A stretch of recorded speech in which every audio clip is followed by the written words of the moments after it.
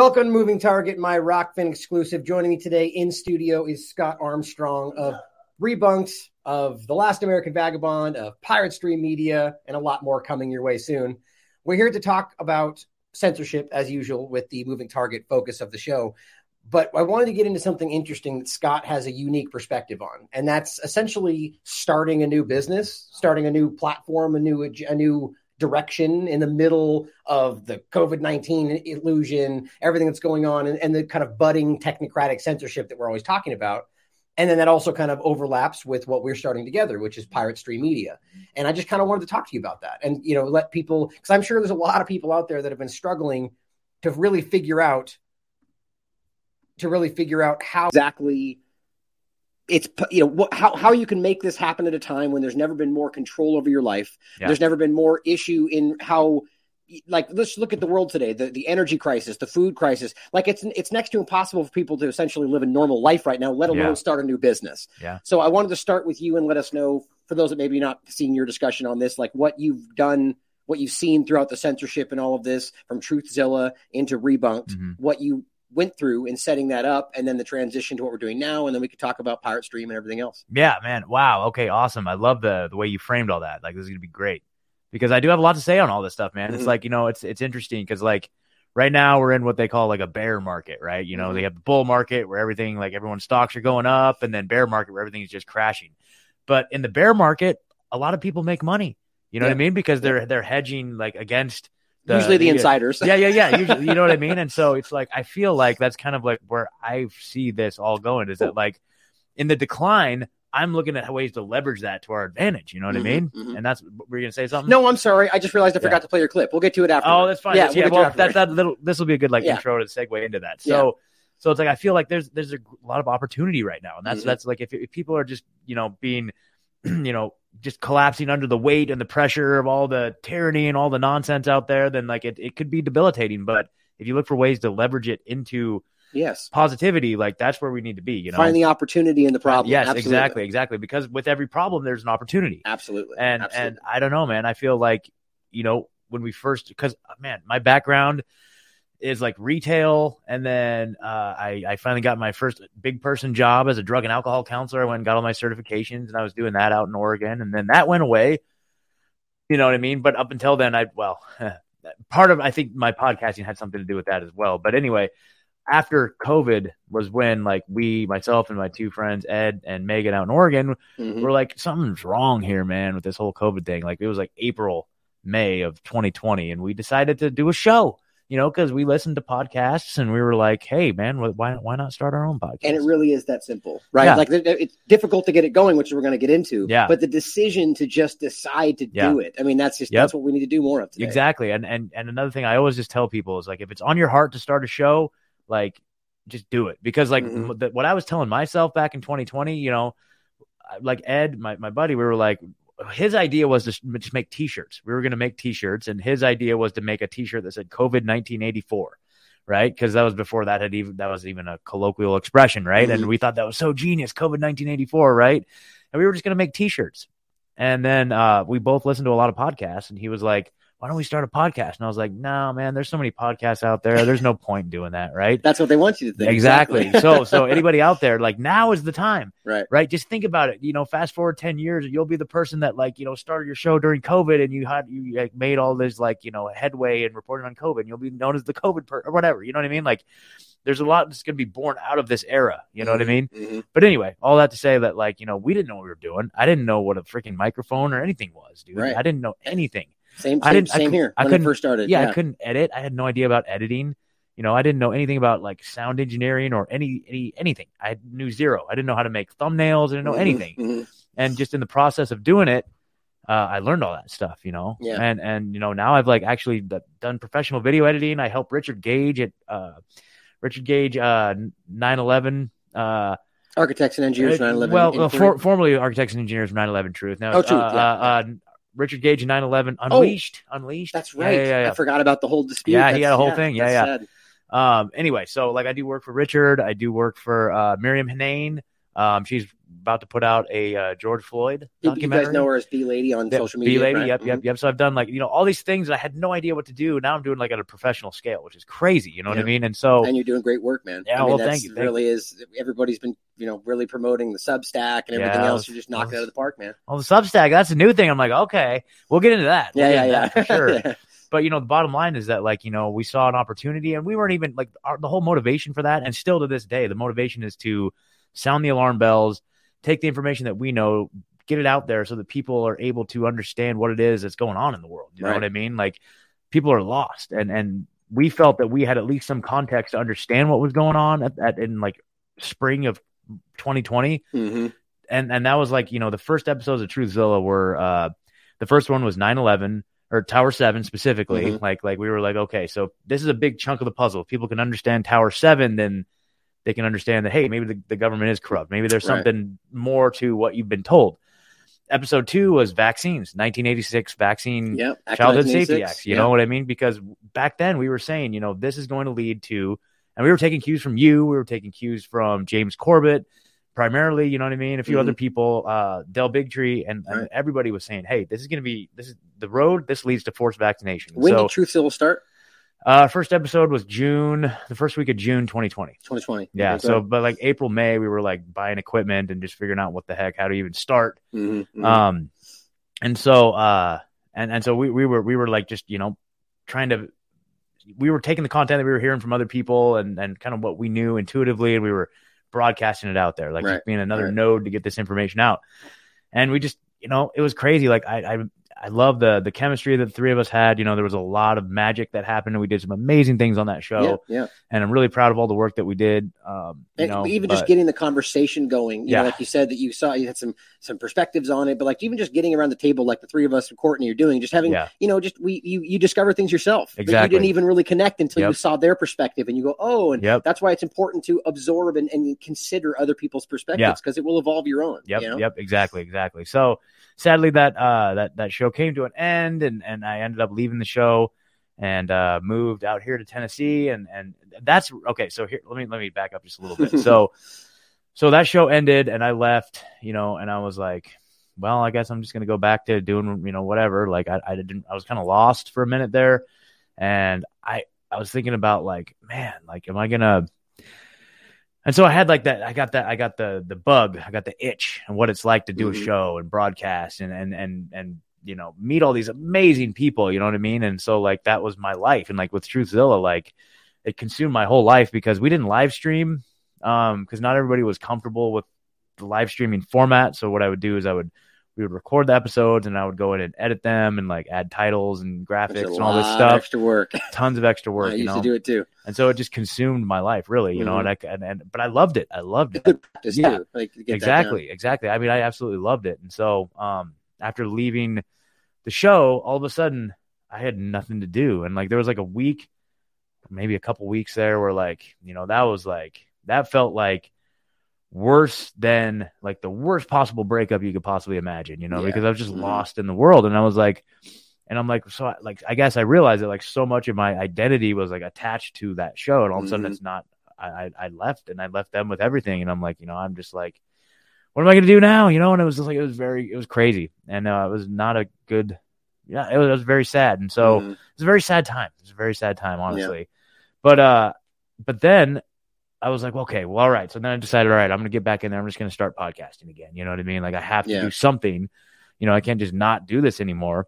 And honestly, I was like thinking about doing just a normie show. Like, just like, I was like, wouldn't it be nice just like have a YouTube channel and like not get hassled, and I thought about doing a show about like recovery, you know what I mean? Like recovery and spirituality and all this stuff. And I'm like, and then that's not off the table. I was even thinking like it would be cool to do something like that. Yeah, you have a lot of knowledge there. Yeah, but ultimately I was like, no, I got to get back in the ring, dude. Like, no problem. But that was a very humbling experience going from, we were doing big things, and that was part of where, the issues were with Truthzilla was like there was like all these opportunities to really take it to the next level, and that like not everybody was wanting to do that. And like I remember one of the discussions was, hey, this is supposed to be just us sitting around a table having fun. I'm like, yeah, but like we need to like we got some we could really go take off with this thing. Right. And so, is it about fun, or are you really trying to reach people? Yeah. And if it's about fun, then that's fine. But if you're really trying to reach people, you can't half walk that. And that's why I jokingly said the other day that Scott's dragging me into this. Like he really is helping. He's benefiting T-Lab in more ways than you guys realize. Yeah. But it's stuff that I just inherently don't like. Marketing, and you guys know me, I don't like that stuff, but it's so important, and he's bringing it to the next level. So in a very gentle way, very gentle, diplomatic way. I'm like, Ryan, let's do this. I say that jokingly, but it's all good. It's all fan, and I love it. I'm cool. Proud to have him on the team, man. Cool, right on. I wanted to ask you the timing there. So you had the job as the counselor before Truthzilla? Or during Truthzilla? Yes. Before. Yep. Okay. And so then you had that job during Truthzilla. I'm trying to place the timeline. And then you didn't want to take the injection. And so they fired you or you left. I forget how that worked again. Okay. So there actually lost 2 jobs over Truthzilla. Okay. So I was working at one agency as a drug and alcohol counselor, and I was editing an episode of Truthzilla on my laptop at home. And I made a meme of Kate Brown, the governor of Oregon, with a Hitler mustache, right? And I wanted to use that in the video I was editing, like flash on the screen during an episode, and I needed to get it from my phone to my laptop, and so I just emailed it to myself, and I just wasn't even thinking. On my phone, I just pulled up Outlook and I just emailed it to myself, my own email address, and I pulled it up, just blah, went about my day, and a couple days later, my boss pulled me in the office and was like, "Hey, did you send this an email?" And had a printout of a freaking photo of Kate Brown. You didn't tag anybody else? No. So that means everybody knows myself. This. Businesses track your emails if you're working business emails. That's messed up. They don't tell you that. And it's silly because the director and the assistant, my direct supervisor, we were both totally on the level. And this was like spring of 2020, and they were coming to me. They're like, "Whoa, what's going on with Bill Gates?" And I was telling them all this information. You know what I mean? And so they were on the level. But apparently the higher-ups had seen it and were not very happy with it. So your personal email to yourself, and that's not. Well, I sent it from my work email accidentally on my phone to my Gmail account or whatever. Yeah, right? To yourself though. Yeah. I mean, how is that even a problem? I know. That's wild. I know. So a secret. So is the argument that somehow somebody will see that you used their email to say something to yourself? Yeah. I mean, I don't know how. That's wild. Yeah, I trust me. I know. And the other thing too is our little group. We were just a bunch of guys that worked in that satellite office, and we would just clown on each other so hard, dude. That was part of what we did. We would send emails to each other. We'd find a photo of adult babies, like an adult, like a fat guy, in a diaper, like Photoshop one of our faces on, and send it to it. That we would email those types of things to each other all the time. No problem there. But Kate Brown with a Hitler mustache. So they literally fired me over that. What it was, in my opinion, is that offended somebody. It had nothing to do with whether you broke a rule. They just didn't like that you had that feeling, and we don't want. So that's woke. It was extremely woke, and that's what they were telling me too. Because I told you, my supervisors, they went to bat for me, and I was good at what I did too. And not only that, but as soon as I got fired, they had a lot of connections. They called this other agency and said, "Hey, you need to get this guy. He's super, And so in a good way. In a good way. And so my supervisors actually got me. I within a week, I was back to work at this other agency. Good. So it was an easy transition, but it was really funny. My whole thinking was if that would have been Donald Trump with a Hitler mustache and I would have emailed it, they would have laughed. They wouldn't even care. No one cared at all. It's subjective. It totally is subjective. The point of all this, right? Yep. So that was the first domino to fall. And then this other agency, and so fast forward, now we're in summer 2021. And this agency, I kept it totally DL, that totally on the down low, that I did a show or a podcast or anything like that. And basically it came down to, there was a couple of things that happened. But this is when the agency started sending out, the director started sending out agency-wide emails saying that, hey, we're probably going to be, making you take a shot in order to keep your employment. And I sent an agency-wide email out saying that if anybody wants help with exemptions, like religious or medical exemptions, come find me. Come find me, because I have a lot of information and resources on that. And they lost their minds about that. Because how dare you let people know what their options are? Think about how messed up that is. Think about how bad that aged too, with where we are now. They told me that, is that in your job description to do that? I'm like, no. I'm a human being. Yeah. That's why. Yeah. And so are you the and it's funny too. Okay. So a couple more things. And then they restricted my ability to send agency-wide emails. So they made it so that I couldn't send agency-wide emails. Man. And so another mandate or another proclamation came out, And I sent out another email saying, hey, if anybody needs resources. And but they hadn't had the conversation with me yet. I did not receive any reprimand or any conversation following that first email. All that happened was they restricted my access to email. And I noticed that, and I thought that was really weird. And I didn't know if it was a fluke or something. And I found out about the whole thing afterwards in my unemployment, hearing. Like I took them to court, because they denied my unemployment, and I took them to court. And this was in the hearing that I found out all this information. They didn't tell me anything. They didn't have any conversation with me. But anyway, and then I'll wrap this up in just a sec. But take your time. It's fascinating. Well, yeah, you and so that's awesome. That's the first time I ever. I had you on Truthzilla. But then after this happened, you had me on the show, and we talked. I was going to get into that next. I just think the timing is interesting. But at the time we had that conversation, I didn't know any about any of this stuff. Okay, because that's interesting. all of this came out in the unemployment hearing. That's interesting. Yeah, exactly. I'm showing on the screen for those I used that image too for your interview of the one guy and the not giving the Nazi salute. Yeah, you know exactly. Yeah, I remember. And it's I think it was entitled "How Employers Are Quietly removing the non-compliant." Exactly. And so now you can add to it that they secretly stop your emails. Yep. I actually think that's about you. They didn't want you to be able to tell the rest of the employees what's happening to you. Exactly. It's crazy. So what I did is I found a little workaround, and what happened was the executive director sent out another email, and I just hit reply all and then pressed the plus button, and it populated everybody's email address. I love it. In the send thing. And so, and then I sent another one out. And I sent another email out like that. And then that's when they really lost their shit, because they said that I hacked their system or something like that. And I'm like, no, I didn't. I literally didn't, And so they thought that I'd hacked their system or whatever. But then one day I came in and I sat down to log in, and I knew, okay, so they were mandating masks and testing at the workplace, and I wasn't doing any of that. I wasn't at this point. Okay. So I have to admit, I had one of those little plastic food service masks that stick out about that far that I would wear in the office because I had to do it. You know what I mean? And so I was like, okay. Well, I think the evolution of understanding around that has evolved too. I mean, everybody in the beginning, I've said in the beginning, I had no idea. You just all think we know because people wear masks, don't they? And the moment you look into it, you're overwhelmed with research showing the opposite. But I put one on in the beginning and was like, wait a minute. Well, this is just to keep my job, and I'm ashamed of it. I wish I would have held the line on that, but I did. It was a very blatant FU type of mask that was stuck. You could tell it just doesn't do anything. But in their minds, they see it's not about safety or this is potentially blocking a particle from coming out of my mouth. It's all about compliance. They saw that I was wearing something on my face, and so I was complying, and that's all they cared about. That's literally all they cared about. And so, but by this time, once these things started happening, I was like, I don't care. I'd walk in and they'd have the testing station. Like, you need to test me? No. I just walk right by it. I knew I was going to get fired. Yeah. Well, that's what I'm glad you said that, because if they knew that. Yeah. I mean, you needed emails to do your job. Yeah. So when they stopped you from being able to do emails, that was the moment they decided you're going to be fired. Yeah. It already got decided. Yeah. I could still send emails one-on-one to people, but I couldn't send agency-wide emails. Oh, okay. That's what it was. Yeah. Okay. I could still send emails. Still kind of the same point though. Yeah, exactly.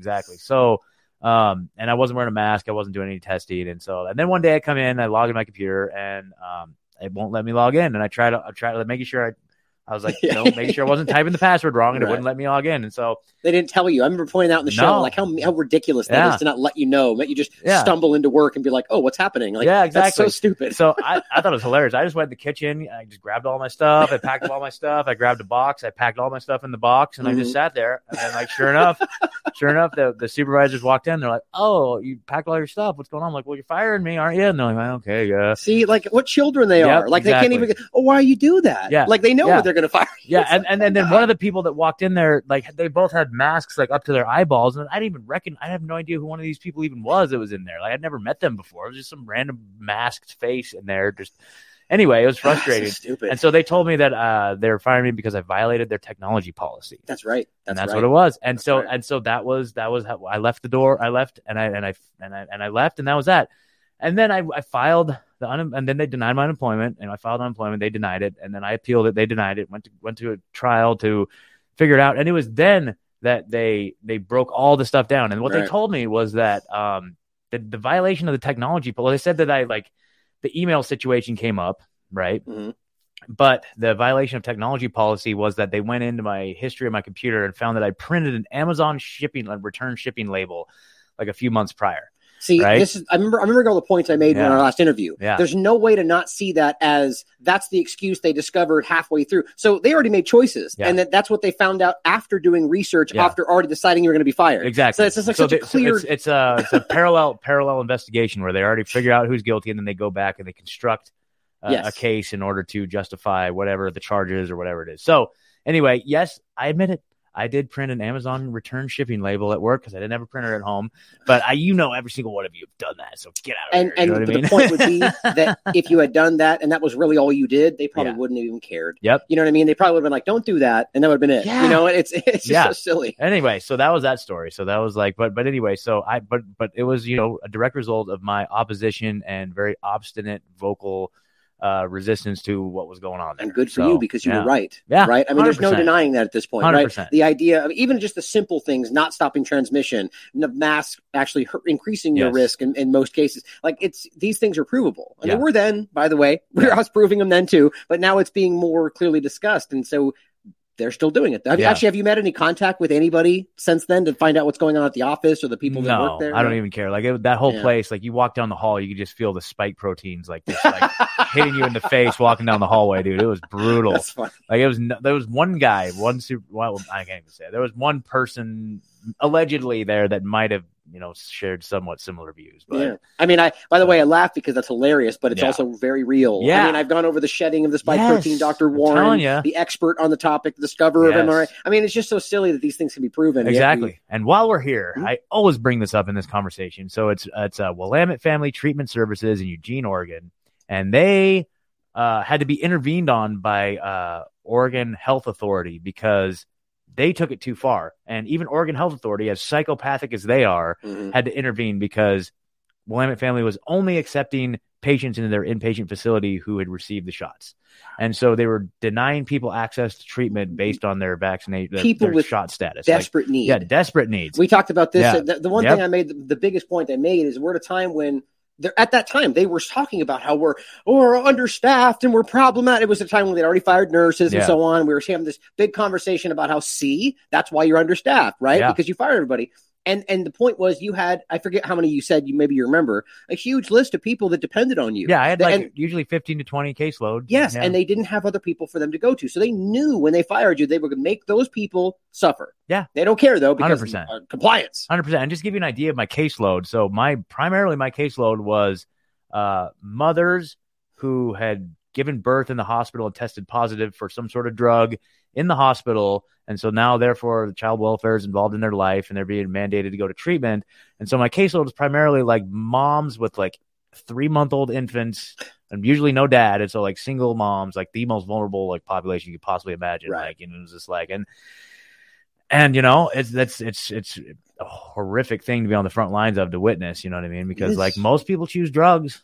Honestly, like most people choose the drugs instead of their family or their kids or whatever, and it's actually like I had done work previously for the child welfare department as like an outreach person.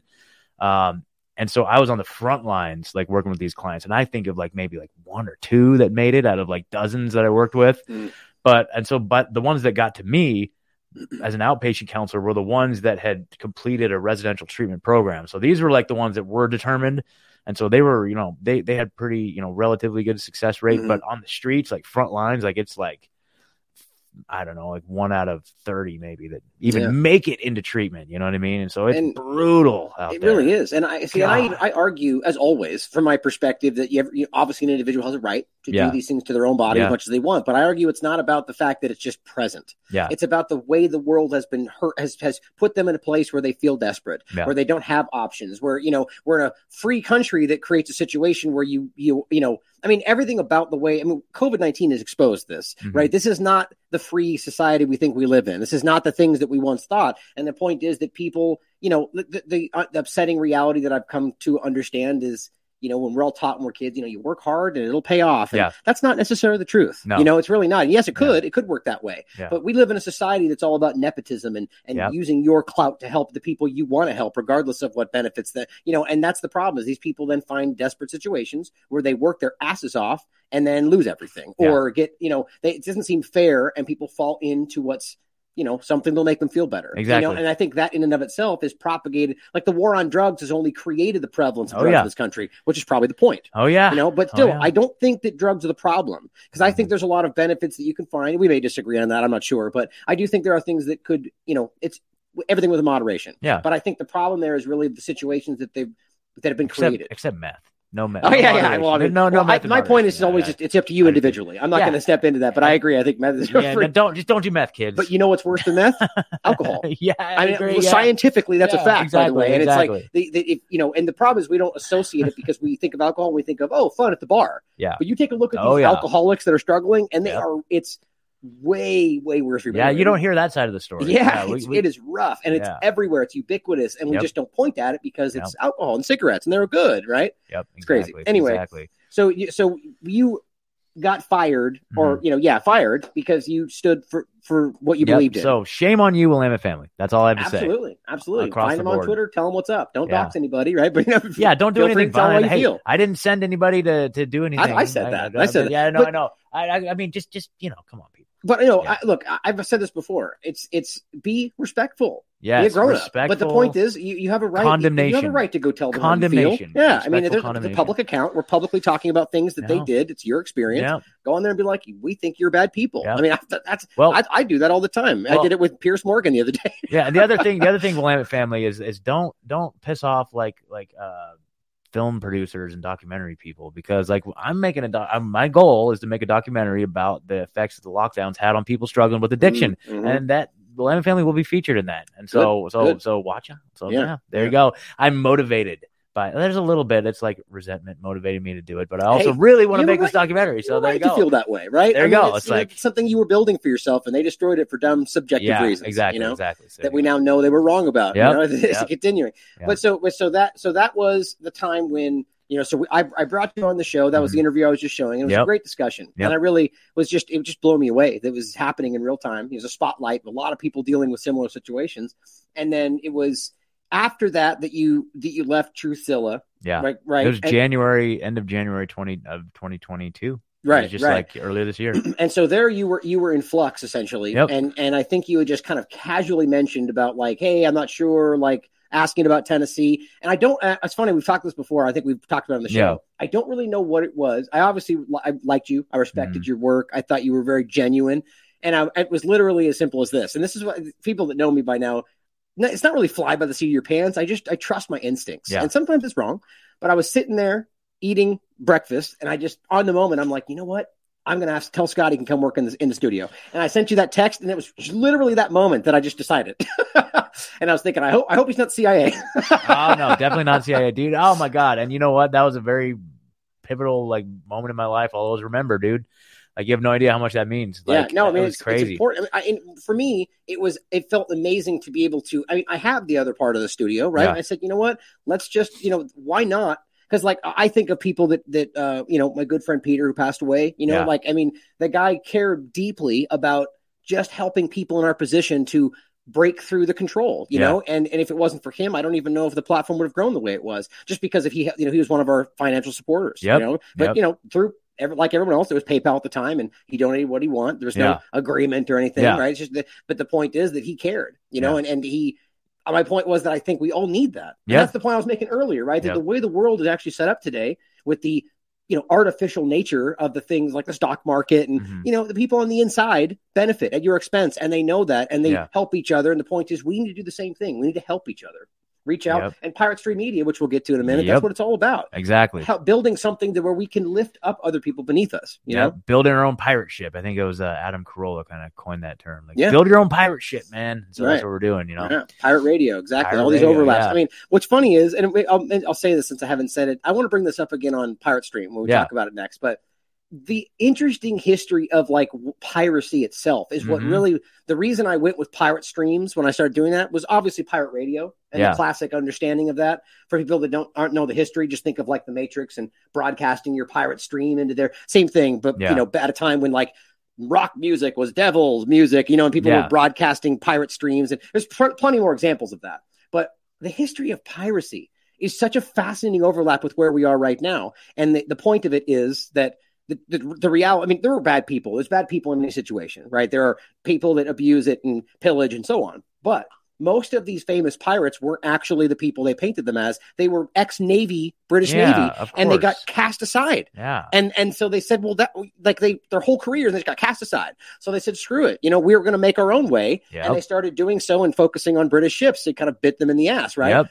And the interesting part about it was they then used the propaganda machine to frame them, and they made up these evil caricatures of these evil group, Yep. And now there was some level of truth of people that were murdered and so on.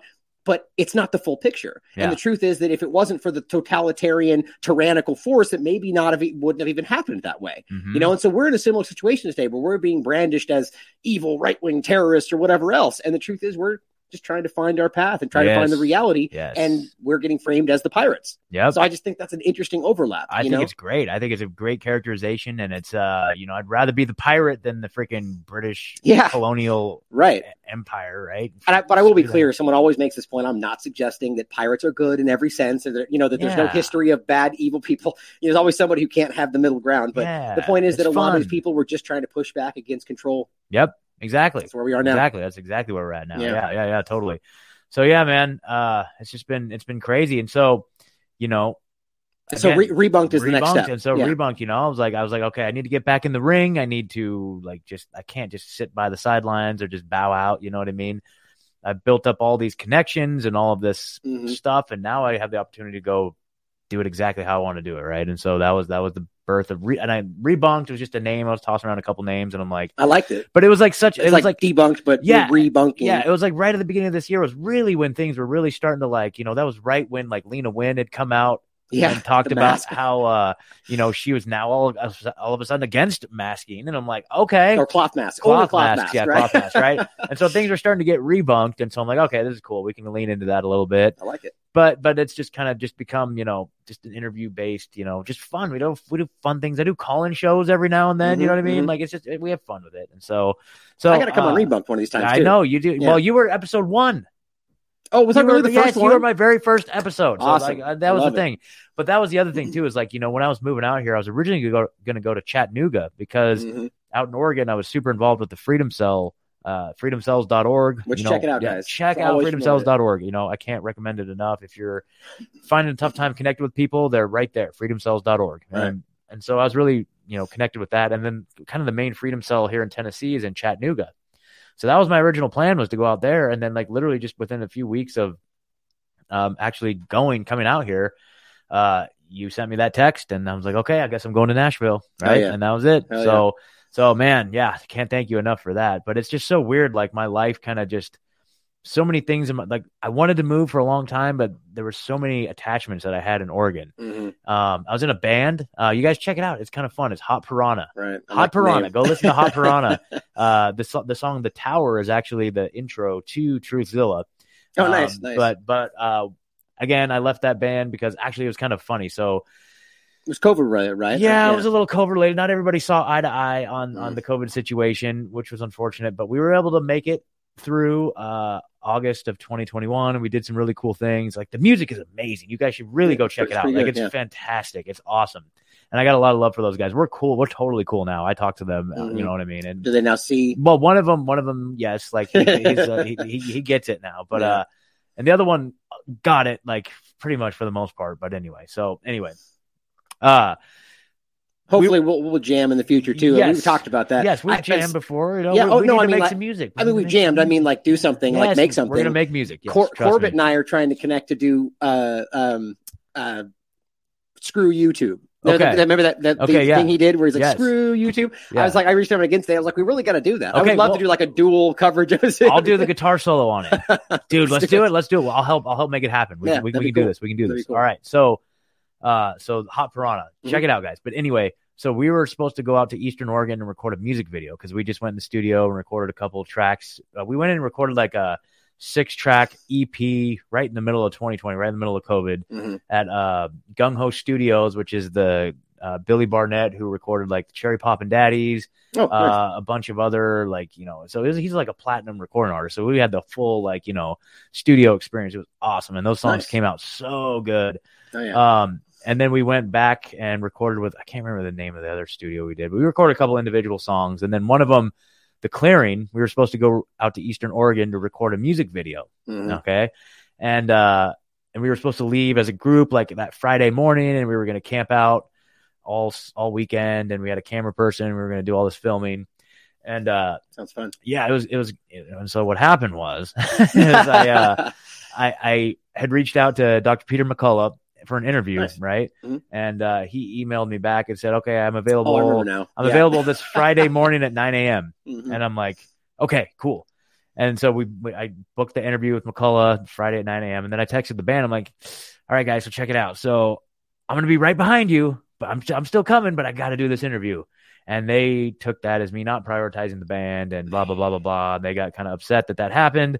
And so after and then they called a band meeting, and it was determined that I was voted out of the band, basically. Man, that's rough. So I'm like, okay, whatever. That's cool. I think that stung a little bit too. I think at that point, the average person just wouldn't have understood why that was so important. Exactly. Right. But now looking back, they're like, wow, probably that's early for him. Before Dr. Peter McCullough was what he is now. Exactly. Right. I mean, so that's a big deal. And you did do the interview, right? Absolutely. 100%. Yeah. So, so anyway, so that happened. And then all these attachments that I had in Oregon just kind of fell away. And then by this time I was working at this countertop fabrication shop who, through a series of events, got way behind on their orders, and we were working like 7 days a week, like 10-hour days. And so I was just cranking the overtime. And so I was saving up enough money.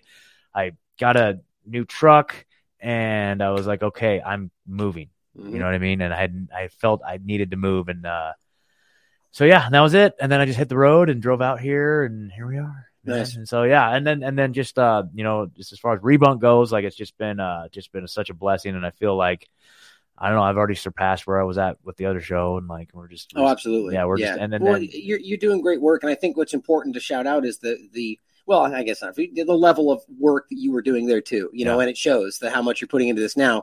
And I think that, and just so in case you guys don't know, Rebunked is now essentially part of T-Lab. That's where it's Scott's project, but it's part of T-Lab. There and then now we can, the next part of it, which I really hope you guys check out, because I really do enjoy his show, is from there. Now we're talking about the broader, unless you got more points you want to get into Rebunked. Let's do it. The broader point of what we're building now. And so, well, actually, I did want to kind of poke into it, so to setting that up, right, during all this, which is kind of the focus of this. What before being here, essentially, and the beginnings of Rebunked and so on, like, how difficult was that? Like, realizing, like, were there any blockages, any issues of reach or anything? Like, so that's hilarious. That, like, the reach part, like, it's very humbling going from, like, we were doing some big things on Truthzilla to now, like, having a show with like 0 downloads. Oh, I got my first. Oh, there's 3 downloads, 5 downloads. I remember that day when I uploaded my first episode. I'm like, oh, look at that, I got 10 downloads. Very humbling, you know what I mean? Right. But I knew the process. I knew everything I needed to do. It's like when you're setting up a podcast, this is for all you guys out there. Actually, you know what? Here's a shout out. One of the things I might try and do is like paid consulting, helping people do this. And I did start an Instagram. I started an Instagram. It's called Launch Your Pod. Go follow at Launch Your Pod. But because I feel like I'm good at like helping people like set up. I've had so many people reach out to me and like, hey, how do I even start a podcast? And I can walk them through and demystify like some of those first steps. Really all but I'll just tell you right now, this is your free consultation. So reach out to me if you want like a real in-depth. But basically, like, you just come up with a really catchy name. That's what Sam Tripoli told me. Like, when I first started, I reached out to him and said, hey, what's some advice you have for, somebody that's just getting started? He said, come up with a catchy name and do shows with other people in your genre, and then you can like cross-pollinate, you know what I mean? And so swap casts. Yeah. But really all you need is like a name. You need to come up with like a thumbnail, a logo, like you see on there. Just come up with a logo. That's that. Okay, this logo, by the way, is Bags Draws on Instagram, at Bags Draws. He's fantastic. Nice. He did this one. He's done logos. He does stuff for OBDM all the time. Like OBDM, like a lot of their art that you see that's similar to this is Bags. He's the guy that I sent the pirate stream to, so we're on a workout for to see what he comes up with there.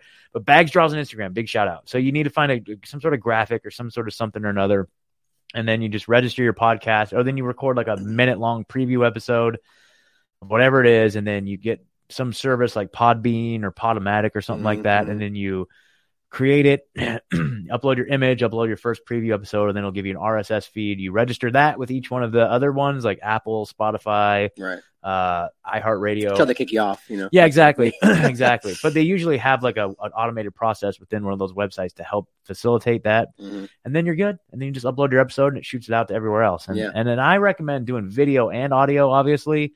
And my workflow is like you record your video, and then you just export a separate MP3 file, and that's what you load up to your podcast player. I was going to ask, so do you do video podcasting on the podcast? Because that's available too. I never did either. I don't know.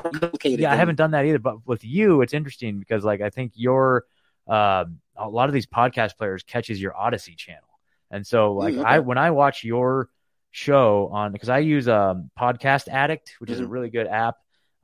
It gets a lot of the content that they've tried to delete, but like if I click on Last American Vagabond, a lot of this stuff is Last American Vagabond on Odyssey. So it's video. Yeah, so it is video. It's video and audio built in, and so that's where I get yours. That's where I get a lot of other subversive content that is not typically available on like Spotify and stuff like that. So, but yeah, that's pretty much it, And so I knew the process. I knew what I needed to do, and so I just boom, boom, boom, busted it out, and then it was just a matter of cranking out shows. And I reached out to you and Sam around the same time, saying like I'm starting to really want to have you guys on. The interviews timed out. It was you were episode 1.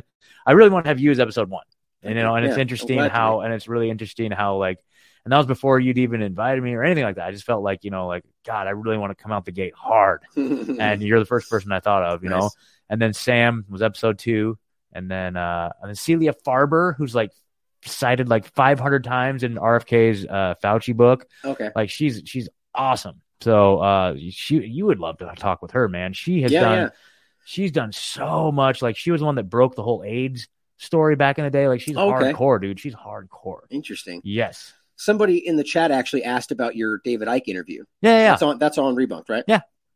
Yeah. So we'll include that link, Rebunked here, and we'll include that for those to check out. Yeah, that was a fun one. Interview. Yeah. It wasn't so much an interview. It was like I asked him 2 questions the whole time, and then he talked for half an hour on each one. So he's a knowledgeable person. I knew that would happen. I knew that would happen. But the cool thing about that interview, and it was actually Richard Grove that inspired me to do this, because he had Whitney Webb on, right? Richard had Whitney Webb on, and they did two-part interview discussing like in depth her new book, One Nation Under Blackmail, right?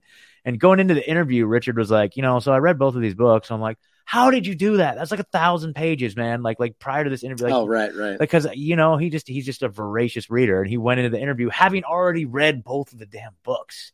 And I'm just like, that is so baller. Like that's so hardcore, dude. And so like, I'm like, well, this is a huge interview. So and then I found out the weekend before, David Icke was on Alex Jones, and I listened to the interview, and David was talking about how he just came out with a new book. And I'm like, oh, really? Okay. So I had to order it at least to be able to like hold up to show that I had it. Yeah. And then I heard Richard with Whitney, and I'm like, oh, okay. So that's where the bar's at. Okay. Yeah. So I literally, that's difficult. I know, but I literally cleared my schedule, and I sat down, I read the book cover to cover. Nice. Prior to the interview, and I had like 100 questions that I was prepared to ask him. Nice. But I went to the interview and I told him, look, I sat down, I read this whole book, and let's get into it. And I felt like the questions I did ask were geared and really exemplified. Like it would have been the only the questions were from a perspective of somebody who'd actually read the book. You know what I mean? Right. So, and they appreciate that. And he appreciated that because I had an hour window, and then we were coming up to the hour, and he was like, let's go a little longer. So like, you know what I mean? That's so nice. That's respect. So yeah. So anyway, so that was fun. Yeah. Yeah. No, that's awesome, man. I think that it's very difficult these days with how much is going on to take the time, but it's important to, and I think, sometimes like, I often, maybe it's just my excuse for when I'm busy, but I often like to go into an interview like that, sometimes without that background. Sure. So it's like, we're learning together. Exactly. So we can walk through and then we discover it as they tell you. But those are very different interviews, right? Yeah. The interview of somebody who has read it is like level 2, right? That's not 101. You know, it's like the next one is for people that want to dive deeper and hear their thoughts on conclusions made from the book, as opposed to walking you through the information. Exactly. It's important. Yeah. And I think that's he's a good one to do with, because like you said, he'll go off on some, and it's important stuff though. He's a very knowledgeable person. Yeah. It was fun. It was very much a highlight. Yeah. But so that brings us to, well, actually, before I wanted to play this clip in general, like pointing out the idea of speaking truth to power and the effort of what you're doing. Yeah. I guess I brought it up. I'll do it. I was going to play it at the end, but this clip is fantastic. I was going to play it at the beginning and I forgot. Well, it's interesting because like this clip in particular has kind of come up in 2 different areas like just in the last couple days. Like Steve, when we went on Steve's show yesterday, he's like, the first time I ever saw Scott was when he was bullhorning, and then so this is the video he was referring to. And then Randy at Soundwave Promotions, give him a follow at Soundwave Promotions. I think it's at or you just type in Soundwave Promotions, he'll pop up on all the different things. But anyway, basically he made this meme for me, and he used a screenshot from this, and so like it popped up, and people were asking me, and then like, so anyway, I'm like, so I reposted it. So back by popular demand. This was last summer. This is summer 2021 in Oregon, but it's good. It's hilarious. It's hilarious. Yeah. Matt Renee, ever since I arrived here about 2 hours ago, people have been steadily flowing in. Today's event is supposed. And by the way, as I'll restart, that's just precursor. You'll see it in a second. That's Scott in the background. Yes, and speaking also on the blowhorn, and also over the top of this guy, which I love. Yes, and this is also, this is not me just like dubbing over. Like you can go to KEZI's website. There's a link in the episode to take you to the KEZI website, and it's still there. Yeah, like the video's still there. Me just blasting this dude, and I'll tell you the backstory when we're done. Okay. But yeah. Matt Renee, ever since I arrived here about 2 hours ago, people have been steadily flowing in. Today's event is supposed to go until about 8 o'clock, and there are at least 100 people out here protesting Peace Health's newest vaccine requirement. And everyone I've talked to is either a medical professional or just a civilian that's here to support their peers and their community. Despite some pushback from these people, Peace Health says, quote, our community is facing a public health emergency that requires immediate action for the safety of our patients and those unable to be vaccinated, including children and the medically vulnerable. Peace Health is requiring caregivers to receive a COVID-19 vaccination or submit a qualifying exception, close quote. There's been a lot of bullying at the hospital by nurse to nurse and patients to nurses. It's extremely sad to see that this is what is happening, this divisiveness. Regardless, all caretakers have until August 31st to either get their shot or present a qualifying exemption or either risk being placed on unpaid leave. One woman told me they'll be gathering again later in the week, protesting the same ideologies. Reporting live in Springfield, Chris Lindsay, KZI, 9 News. Protesting the same ideologies. I know, exactly. What a strange way to frame that. Exactly. Oh, that's just absolutely hilarious. I can't say. And you know how much that probably pissed. Oh, he was pissed off. Afterwards, he was like, fuck. He was pissed. But it's great though. So it's like, the caption of that is like, when you're in a medical freedom rally and you see the mainstream media stooge about to go live, and you have a bullhorn. Right? You know what I mean? I don't know if it says it on Rockfin. Yeah, anyway. No, I got it right there at the bottom. I have it on the screen. Yeah. How funny is that? So the key is, folks, if you happen to be in public and if you had a rally or whatever and you have a bullhorn or whatever, here's what you do. So when you see one of these when these media people pop up, if they just pop up and they set up their equipment and they do their recording and they walk away, that means they're pre-recording for something to be aired later. Mm-hmm. But if you see them, and in these cases, a lot of times they were by themselves. Like I've seen them just by themselves. Like they'll set up their camera, and then they'll get the camera all set up, and then they'll just kind of like stand there. Yeah. And if they're just standing there, and they're just kind of like, maybe checking their hair or just like kind of just standing there, like looking like they're waiting for something, that means that they're about to go live and they're waiting for their cue. So that's a good opportunity to, do some. Absolutely. That's a good insight too. Like to understand, that that you could tell the difference, and that makes sense. There's way, and that's the best moment right there, because if they're live, then they can't really stop that. Yeah, they're trapped. Yeah, and I'm surprised they didn't just cut him off. Like you'd think that. No, and it's still on their website. I think it's hilarious. Yeah, so funny, fantastic. So yeah.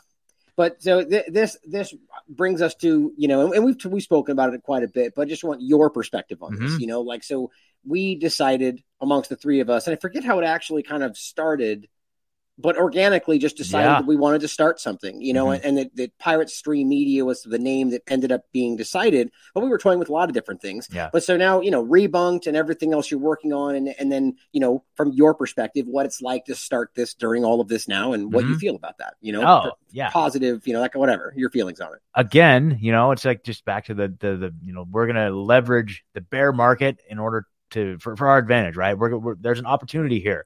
People are just craving like authentic, real coverage of current events. They want solutions. I think a lot of people have gone through the fire and they're on the other side, and it's like, okay, so what do we do now, right? Right. And then, that's something that I try to focus on, and I really want to offer solutions to people, community, all that stuff. Mm-hmm. But at the same time, I think this is the best time ever to start something. Everybody out there, like if it's on your heart to start something, whether it's like a Etsy shop or just a podcast, or you want to write a book, or just whatever it is, like this is the opportunity right now, because whatever it is. And now is the time to start building it, because as things continue to get crazier, people are going to look for alternatives. People are going to need alternatives. Right.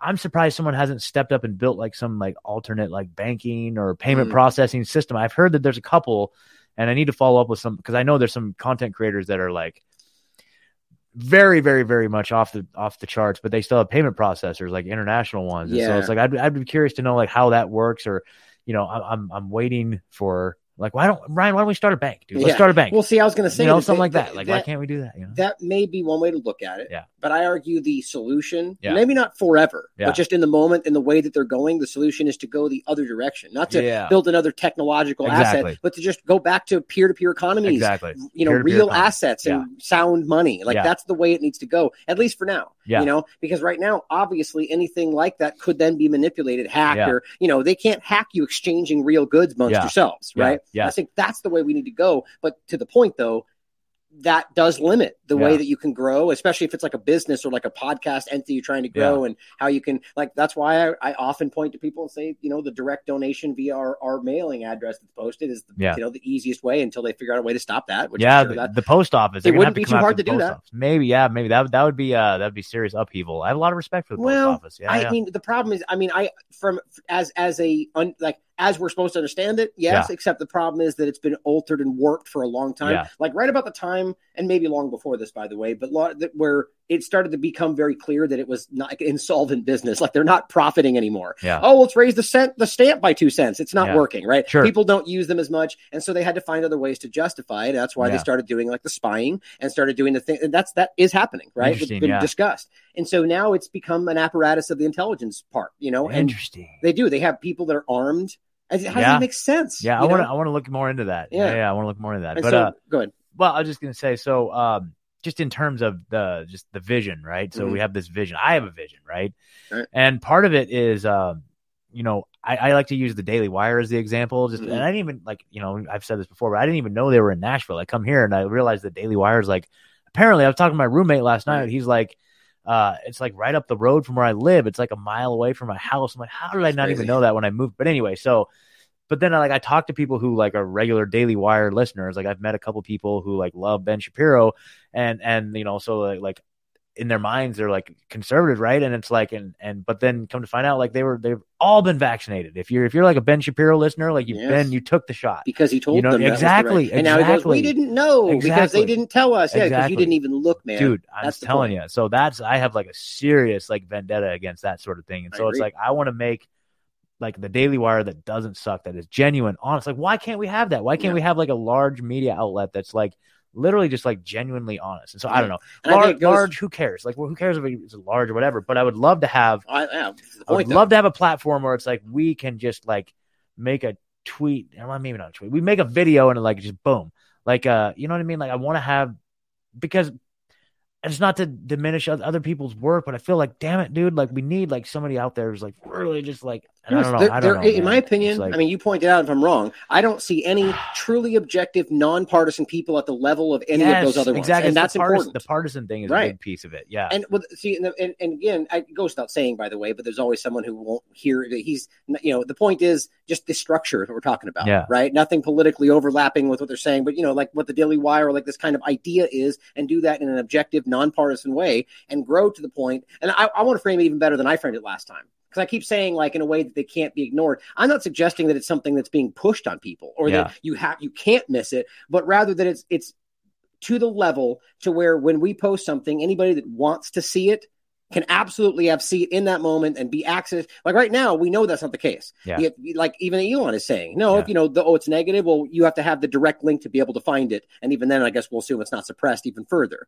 That's censorship, right? Yeah. I want to get this point, Pirate Stream Media, the last American Vagabond, to a point to where it's, just another channel, whether it's channel or something else. Yeah. It's right there in front of everybody. Yeah. So even though they want to call it fake news, a conspiracy theory, it's not relegated to some quiet corner where they can't even find it. Exactly. It's right there, and it's hard to miss. Exactly. That's what I want, because I argue that this kind of, whether it's us or anybody else, doing objective, nonpartisan work, if allowed to be at that level, would overtake all the rest of it. Exactly. That's what everybody wants. I said what everybody wants. I don't even think people know that's what they want. I don't even think people know that that's an option or it's available. You just gave me, this is actually real. I'm glad, that's a really important point to think about, because what's happening right now, because look at what's the most popular content, even from the partisan players, the stuff that puts a toe into that realm, that acts like they're kind of seeing the full picture, because people, even the patriots right now, they're the ones calling out the Republicans, right? So we can see this growing sentiment that that's something missing, but they're still being wrapped back into like the voting part of it and picking a two-party paradigm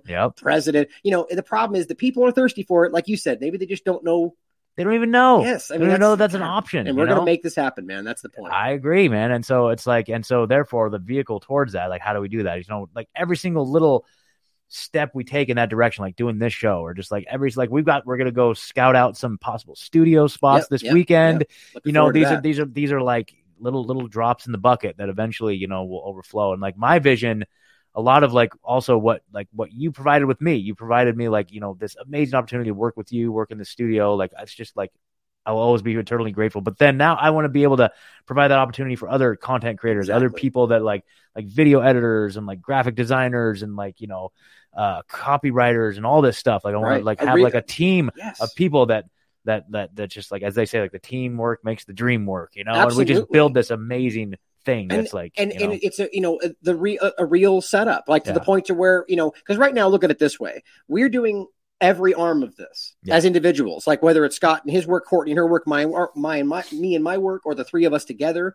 We're doing all of the, all the things that in most of these larger businesses, they've got all endless resources of the mainstream media. They've got these hired people. And the point is, we can be exponentially more we have to do our due diligence. We can be even more objective and really break these things down, more research, and it'll just be more fine-tuned. What we're already doing, and just more to it, with more work being done. Individual researchers set to individual topics instead of trying to do it all in a 4-hour show. That kind of stuff. And I mean, that will change the scene, man. I believe that. And so we're at a disadvantage because we don't get big pharma money, and we're not getting like money from Israel or anything like that. Exactly. So we're that's where we look to you guys, the whole value for value system. If you value this vision, it's worth investing in, you know what I mean? And it's like, I'm investing everything I have in it. It's the only way you know what I mean? Like literally every drop in the bucket, my energy, my life force, my finances, everything going into it, dude. And so meet us along the way, baby. It's going to be awesome. So, that's the point about the Substack, which I'll bring up now for people to check out. That's one easy way for us to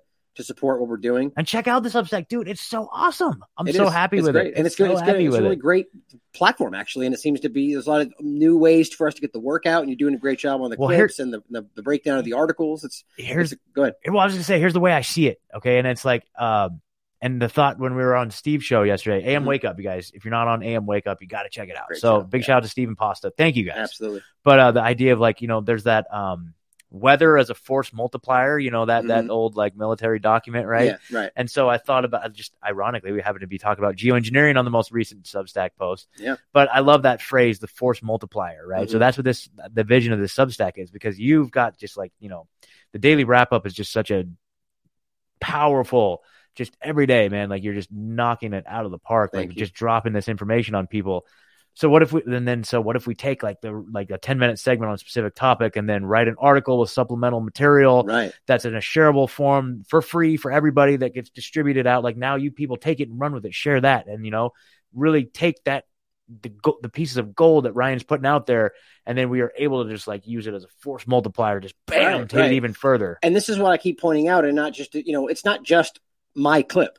right? Yeah. Scott's doing a lot of work and adding source material, adding context, and he giving his own points about it, writing little blurbs about it, adding stuff like actually making like mini documentaries. Like there's a lot of work he's putting into this. And so I do think it's getting a lot of reach. There you go. It's fantastic, man. That's what we need. Yeah. And I was going to say though, about like my beginning in this too, yes. it's the same kind of thing, is that I mean, I've said this many times, but I was this close to not making this happen. It was all like, if it wasn't for people like I mentioned, like, somebody like Peter reaching out before I even knew him and just donating like, I think at the time it was like a couple $100. And I'm like, oh my God, I was like, oh, that's crazy. Yeah. And, if it wasn't for people that did that of their own accord, this wouldn't be here today. Yeah. So it's like, you got to put it out in the world. And that's what we're talking about is Pirate Stream Media and the rest of it. We're putting it out there, man. We're putting it on the line for this because we believe in it, because we know you believe in it. Yeah, so exactly. That's what we need you, support us. Exactly. We're going to make this happen. We're determined. Exactly. And I want to walk you guys just real quick on, if you guys haven't checked out the Substack, please check it out. It's so awesome. Like, so a lot of these are just basically we're taking Ryan's clips and we're adding supplemental material.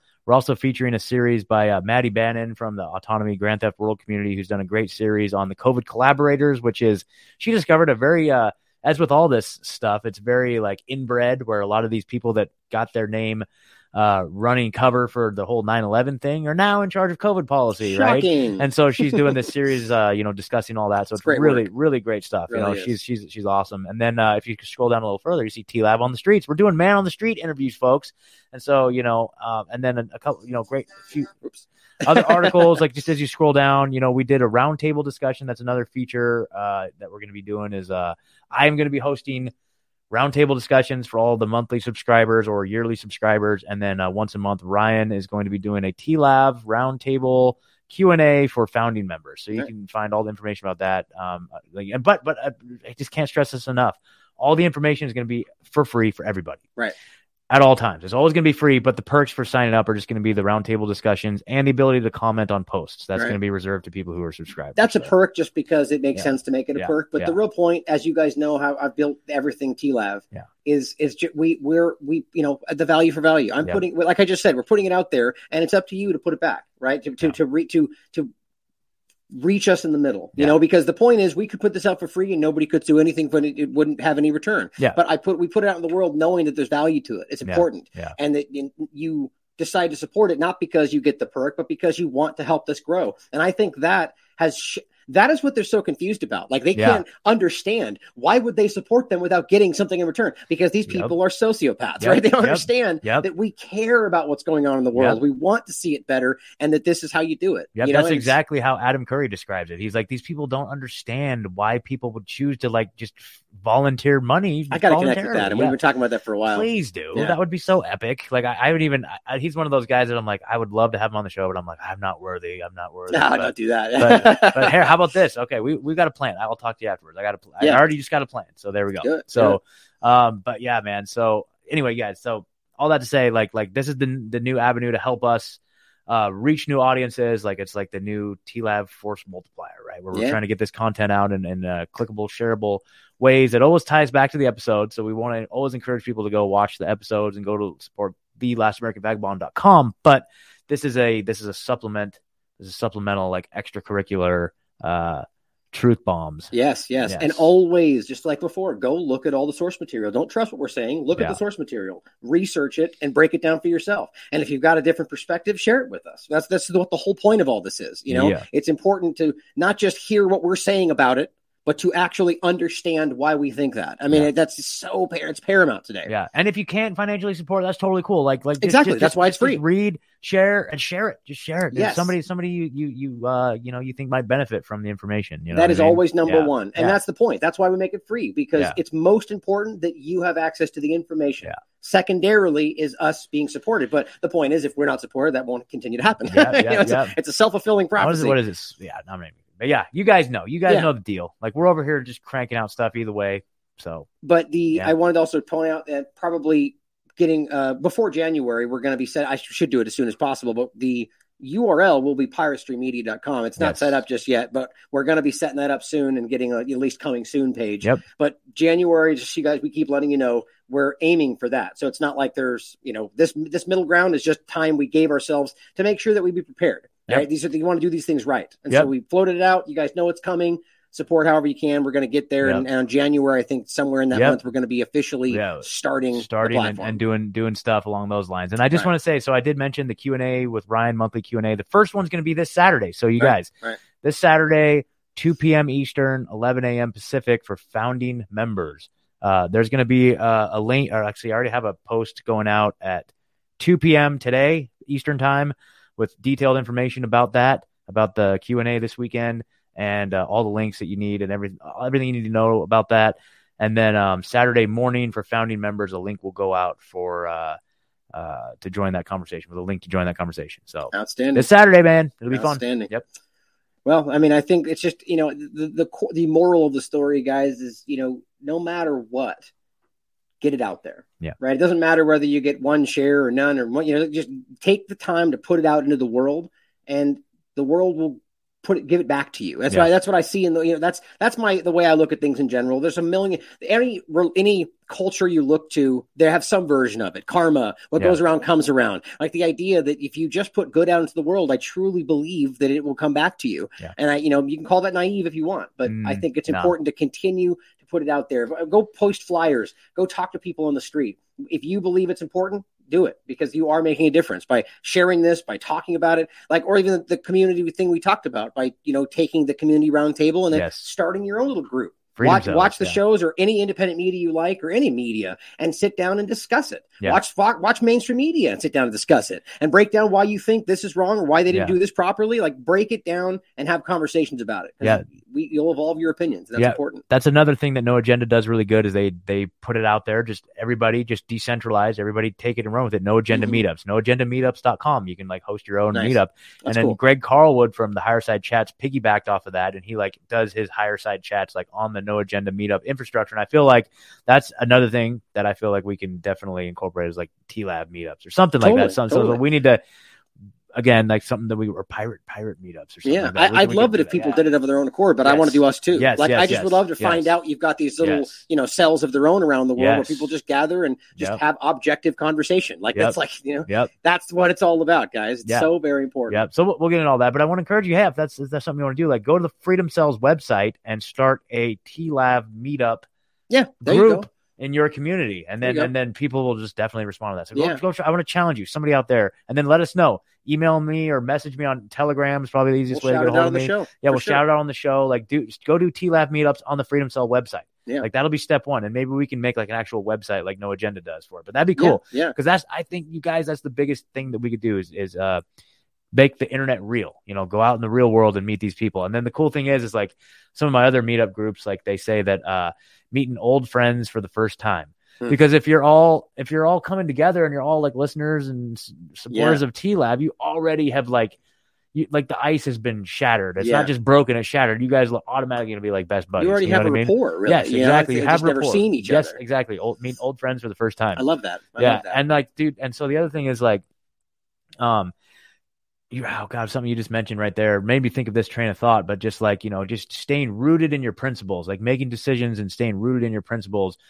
Will always pay off. It may not seem like the easy thing. What were you just saying? I got along those lines, but I can't remember either. But that made me think of this. Agree, but it's it will pay. It may not seem it may be hard in the moment, or it may seem difficult. But I just always talk about my decisions around the whole counselor job thing. I stayed rooted in my principles, and it sucked in the beginning. It was very scary and very terrifying and very frustrating, but it led me to where I'm at today. I stood my ground, and it's delivered me into a place beyond my wildest dreams. And so please just continue to do that. I know all of you out there, that's what we do. That's probably why we're here, is that we've got this unique ability to be strong in the fate of so many deleterious effects. We losing family and friends and jobs and everything, but we're still holding our ground because we know it's the right thing to do. It's so important. So, absolutely. Well said. That's where we are today, guys. So hopefully you can take that and bring it to practice, right? Go out in the world and try to inform people, have conversations. That's what this show is all about. So thanks for being here, man. And of course. Thank you, Ryan. Always a pleasure. Thank you. And so more coming your way as always from every single thing we're involved in. So just keep your eyes out, guys. More is always coming because we're never going to stop. Yeah. Awesome. As always, guys, question everything. Come to your own conclusions. Stay vigilant.